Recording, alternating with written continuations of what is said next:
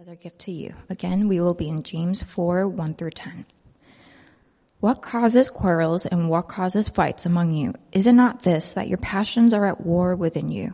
You desire and do not have, so you murder. You covet and cannot obtain, so you fight and quarrel. You do not have because you do not ask, and you ask and you do not receive because you ask wrongly to spend it on your passions.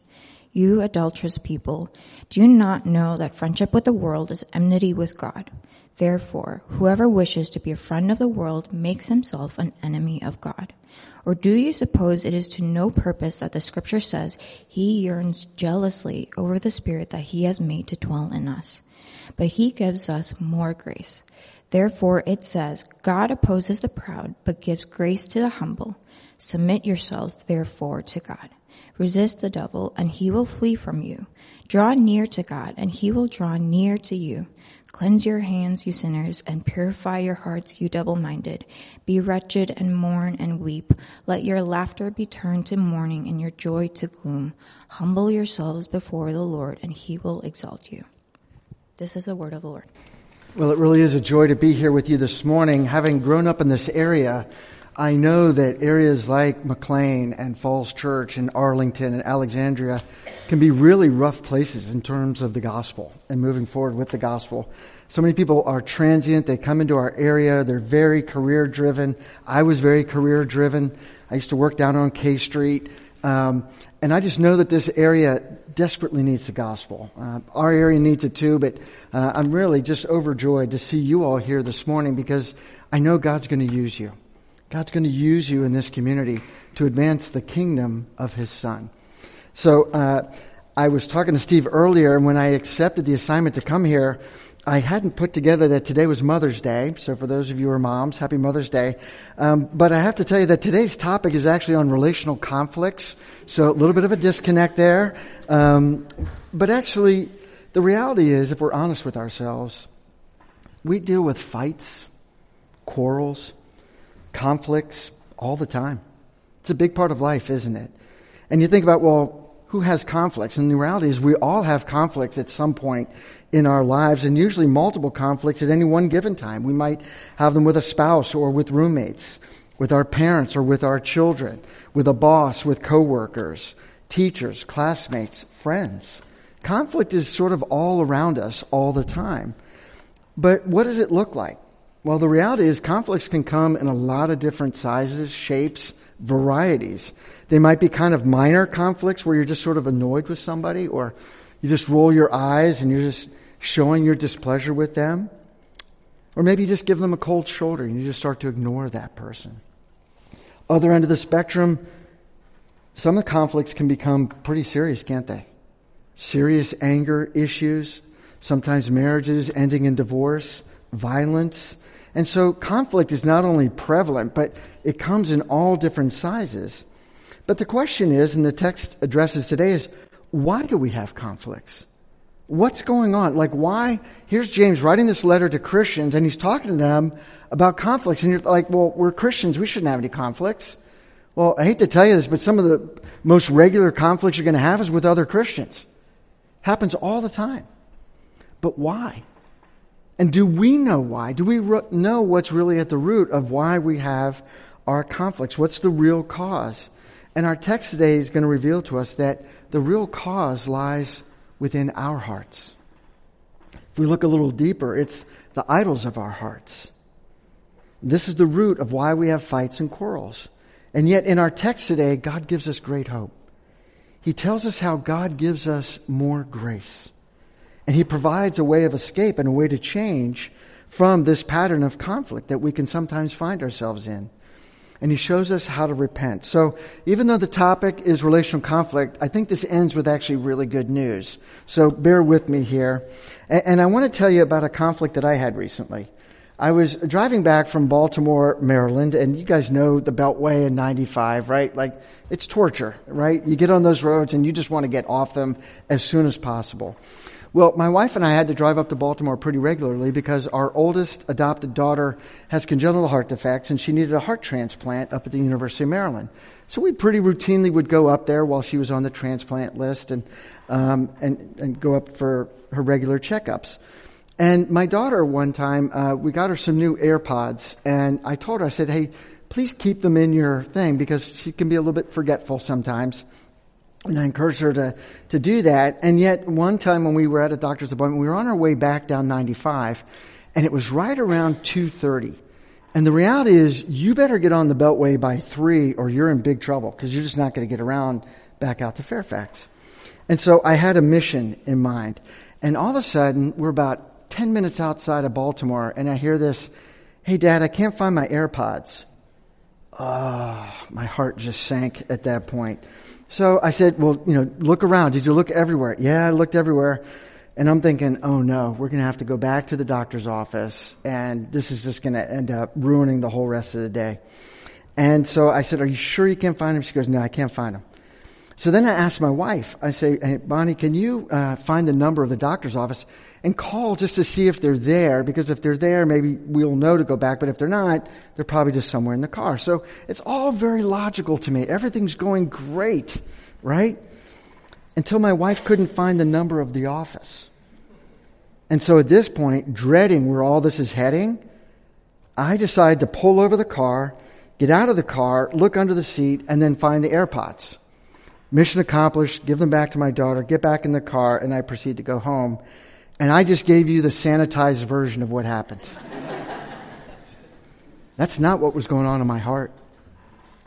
No, what the ugly version is that the tone of my voice was firm with my daughter and with my wife. I was demanding them to take action in the way that I wanted them to do it and in the way that I wanted them to do it. When I pulled over, it was a rather sudden pullover. And after finding the AirPods, I actually drove off quickly and was very quiet in the car on the way home. I was annoyed. I was angry at what had happened. I was upset with my wife and daughter.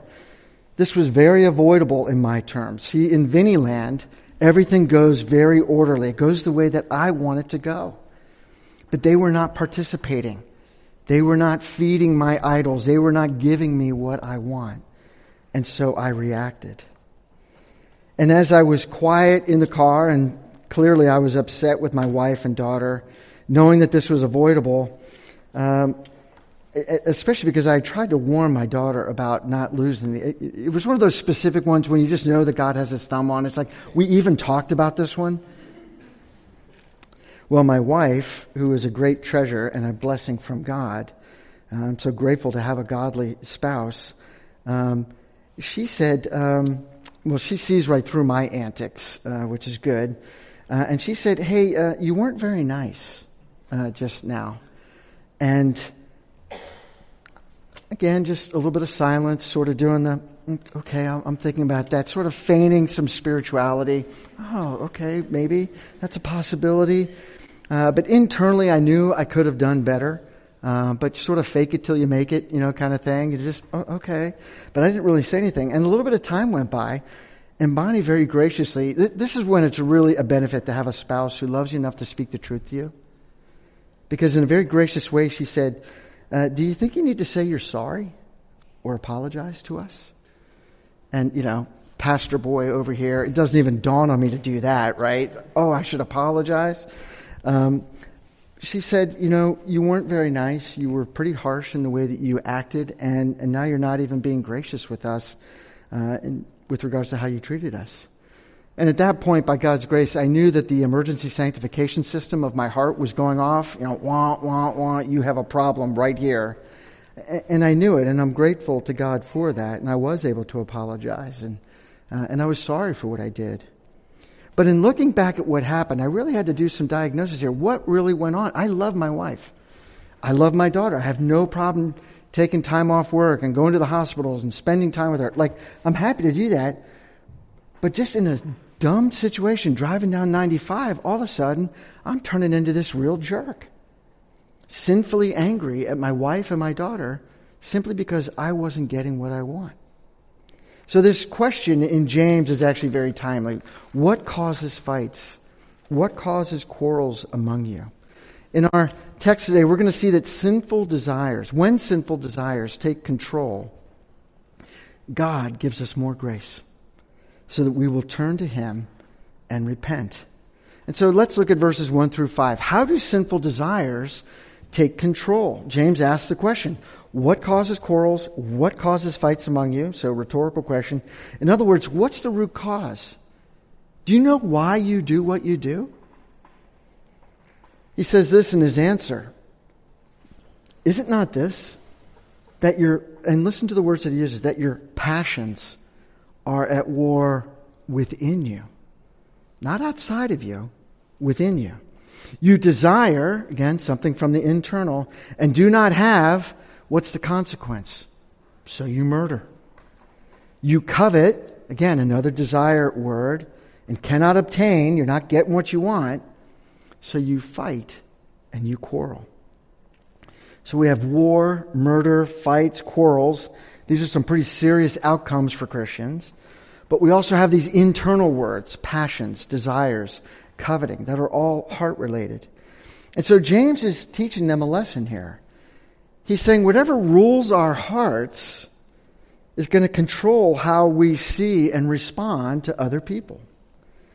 And the problem is, you and I, we're pretty deceived. We typically think that people cause our problems. Circumstances cause our problems. We rarely stop to think, no, my problem begins with me. And Jesus talked about this, how a tree is known by its, but in order to know that it's a good tree, it's got to have good roots, right? It's the problems that are inside of us that we either choose to ignore or we become deceived and we try to blame it on other things, not wanting to take responsibility for ourselves. You see, it wasn't my daughter losing her AirPods or my wife not finding the number of the office. The problem was I had desires that went beyond loving God and loving my neighbor. I had desires to please myself. I had things that I wanted that they weren't giving me. And so I responded. And friends, this is the problem of remaining sin, isn't it? I give you a pretty simple illustration, but as you're sitting there going, yeah, I've done that, or something similar, we do this, sadly, on a somewhat regular basis. Because we always have these desires of our hearts. And if we're not careful and we're not going back to God with these things, they can actually start to rule us and change the way that we relate to other people. And so this is the problem of remaining sin.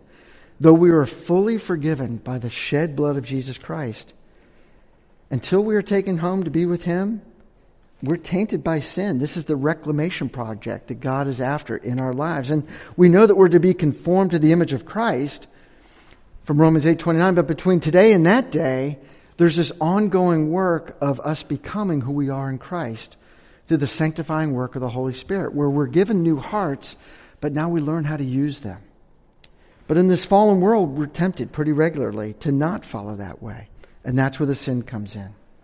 And so to understand why you're reacting the way you are in a conflict, you first have to understand your own heart. And that's what happened to me in that car ride. And it's a serious problem for all of us. Look at verse 4. Look what James calls these people. He calls them adulterous people. Now, they probably hadn't committed actual adultery, but just as Jesus says that you can murder somebody by being angry, James is talking about spiritual adultery, where instead of being true to God and loving God with all of our heart, mind, soul, and strength, we're now loving something other than God. And that's what gets revealed in these moments. Paul Tripp says, the cause of my struggle is not the people or the situations in my life, but the heart that I bring to those relationships. This spiritual adultery is not good. It's returning to our old way of living. No longer loving God, but loving ourselves, loving the world. And so James reinforces the thought, continuing on in verse 4. Do you not know that friendship with the world is enmity with God? Therefore, whoever wishes to be a friend of the world makes himself an enemy of God.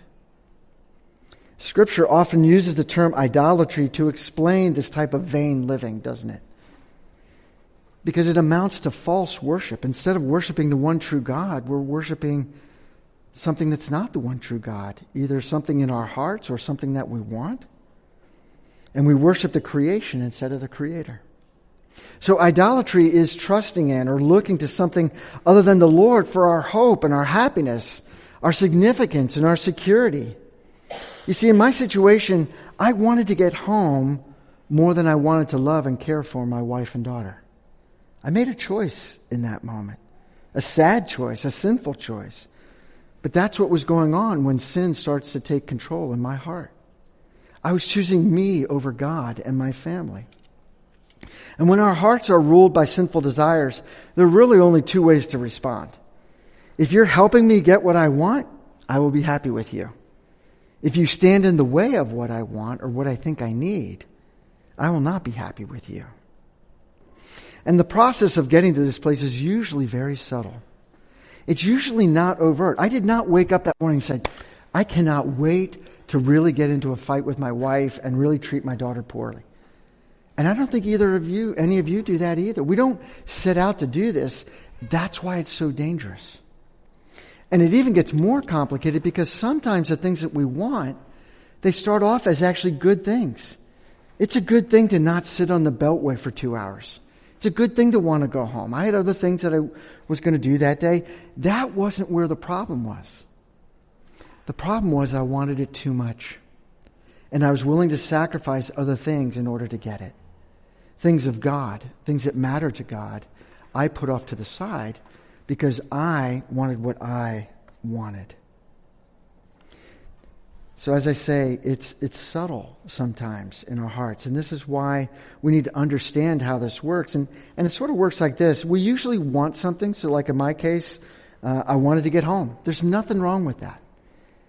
But then it turns into a demand in my heart. I convince myself that I must get home. And this is where the desire is no longer an expression of love for God and others, but actually it's something that I want. I want to be in charge. I want to have control. And then it turns into a need. I actually convince myself that I will get home one way or the other, and something that is desirable is now seen as essential. I'm convinced that I have to have this, or I can't be happy. The problem is when I get to that point in my heart, there are consequences to those who are around me.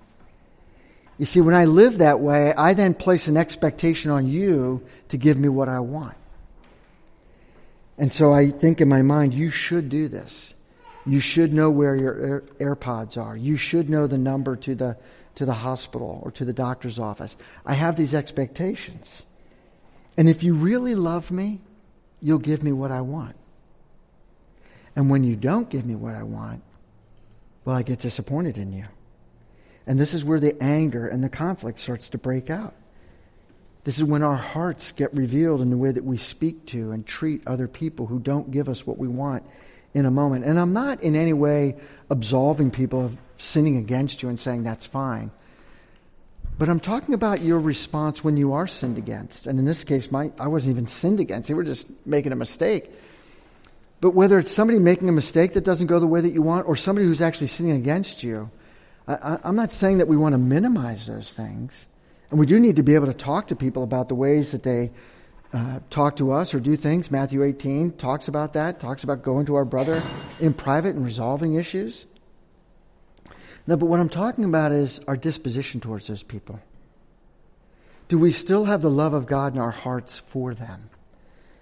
Do we see them as people for whom Christ died?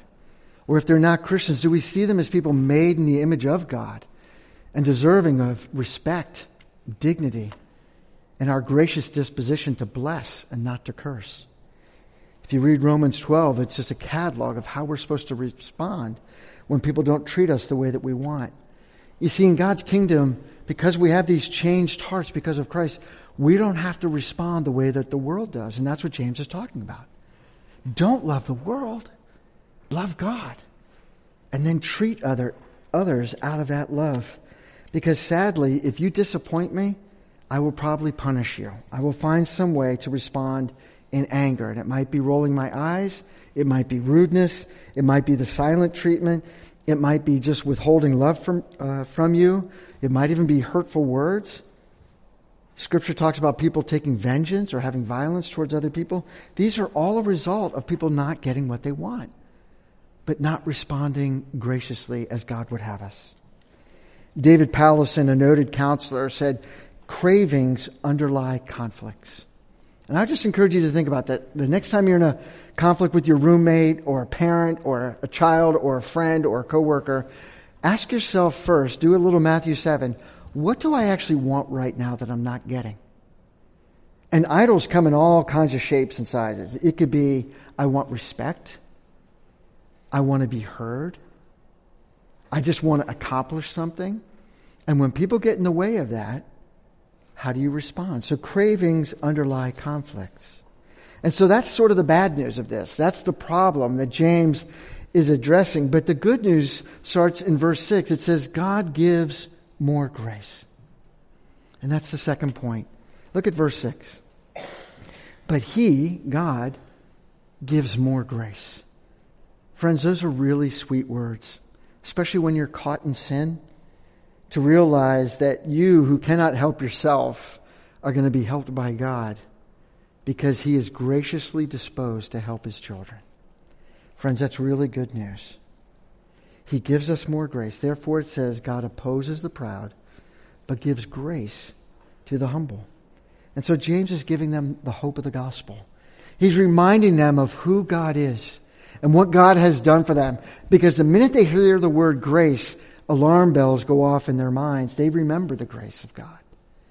That while they were still sinners, Christ died for them. They know that once they were living in opposition to God, hating God, being in fights and quarrels with other people, but now they have been reconciled to God and been given peace with God and peace with others because of Christ formed in them. Because of the Spirit that was apportioned to them. Being children of God. They knew that God's grace is foundational to their salvation. He has already been gracious. In this gospel, we know that sinners are saved by grace alone. It's not because we deserved it. It's because God set His affections on us. And through Christ, He redeems us. And Christ demonstrates a great love for us, doesn't He? That while we were still sinners, Christ died on that cross as a substitute for you and for me. So we know when we have these conflicts, we know that our sins are already forgiven. The question is, how are we going to respond when our sin gets exposed? Are we going to go back to the garden and be like Adam and Eve and hide? That's typically my thing. I just try to move away from God and from those circumstances. Or are we going to get the grace that God provides for us in those moments? You see, friends, God's grace is an essential component of the sanctification process. It's not like God saves us and then we just work out our salvation with fear and trembling and we just work hard. You see, we forget the other part of that sentence. For it is God who is at work in you to will and act for His good pleasure. So our process of changing to become more like Jesus is a partnership with God by the Spirit, where we have a volitional aspect, where we actually do commit to working hard at this, but we also know that we are humbly dependent on God to actually make it come to pass. And it forces us into a deeper and ever deeper relationship with God so that we can behold His glory and become like His Son. God's grace is essential in this moment as we're being conformed to the image of Christ. Verse 6b says, therefore, God opposes the proud, but gives grace to the humble. And when it says the proud, that word that's used there, He means He sort of pushes against our pride. When we're acting in pride, acting autonomously, independent from God, focused in and curved in on ourselves, God's word says, yeah, God's going to actually oppose that. And I don't know about you, but I find that opposing God and being opposed by God doesn't go well. But God will resist me because He disciplines those He loves, until we understand that we need to live our lives humbly dependent upon Him. And so He opposes the proud, but He gives grace to the humble. The humble are those who acknowledge their dependence on Him and to realize, where does my help come from? In that moment in the car, I had to ask myself, where is my help going to come from? Because if I just try to tell myself, okay, now be nice and be gracious and put on a smile and drive home and be Mr. Nice Guy, that will last about till the next exit, right? Because when we do this in our own effort, it never really lasts, does it? No, the only lasting change that we experience in this life is the Spirit-wrought change that comes from within. When God gets to the real depths of our hearts and He pokes around a little bit and He finds out, what do you really want right now? And He helps us. And He gives more grace. You know, humility is hard to define, isn't it? If you look it up, there are all kinds of definitions. I'm going to read to you 2 definitions of humility that I think they come at it slightly different, but I think combined they are really helpful. One of them comes from a pastor, Crawford Lawrence, and he says this. He says, humility is the intentional recognition that God is everything to you and that you are nothing without Him. It is the acknowledgement that life is not about you and that the needs of others are more important than your own. I love how that just gets the focus off me and onto God and onto others. The second one is by Tim Keller, and he turns a good phrase here. He says, the essence of gospel humility is not thinking more of myself or thinking less of myself. It is thinking of myself less. In other words, stop thinking about ourselves. Let's live our lives with that transformed perspective where we live for God and we live for the interests of others. This is what Philippians 2 is all about. Considering the interests of others, and it goes into this beautiful portrayal of what Christ has done for us in demonstrating this kind of humility. That though He was in the form of God, He did not count equality with God a thing to be grasped, but He humbled Himself and came down, dwelt among us, was rejected, betrayed, crucified for us. Oh, friends, we have a great picture of humility in Jesus Christ. One commentator says, God has not merely given us an abstract definition of humility. In the person of Jesus Christ, He has Himself displayed humility. And so if you want to cultivate humility, keep studying the person of Christ. Look at how He lived in submission to the Father and with great love and interest and care for others. It gives us a great example to follow. And it says, and God gives grace to the humble. What are the means of grace that God uses? Well, one, He gives us His Spirit, and He promises to never leave you nor forsake you. So no matter how big your conflict is or how deep it is, the first thing to remind yourself is that God has not left me here. God is with me.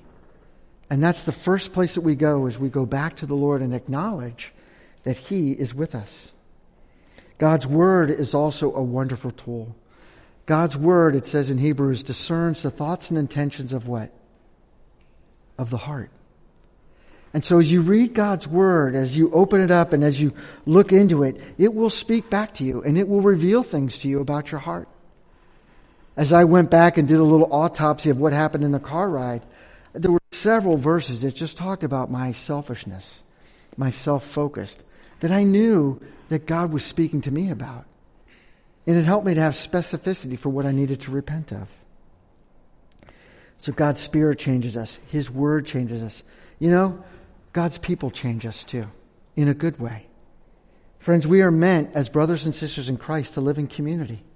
We're to do this together. Proverbs 13:20 says, whoever walks with the wise becomes wise.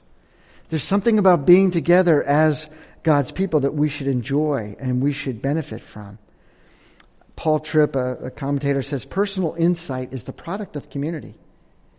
See, the reality is, driving on that car ride home, I was giving myself a lot of free passes for my sanctification. I overlooked a lot of my own stuff.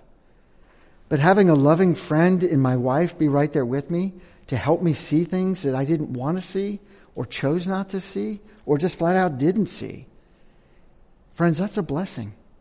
But that means that we have to open our lives up to other people. This is why church membership is so important. It's where we learn to be vulnerable and honest with one another about what's really going on in our lives. And we all sort of know the whole DC mentality. I mean, there's a lot of show going on outwardly, isn't there? And we can all get caught up in that. But you don't have to live in DC. You can live in Fairfax or San Diego or any other part of the world. It's the same problem. We don't always want to be vulnerable because what's on the inside is kind of ugly. And yet if we're ever going to make progress, I need you to help me. And you need each other. And we all need each other. And this is God's design. Our circumstances also change us too, just as Christ learned obedience through what he suffered. Sometimes we learn obedience through our mistakes and the trials that we go through.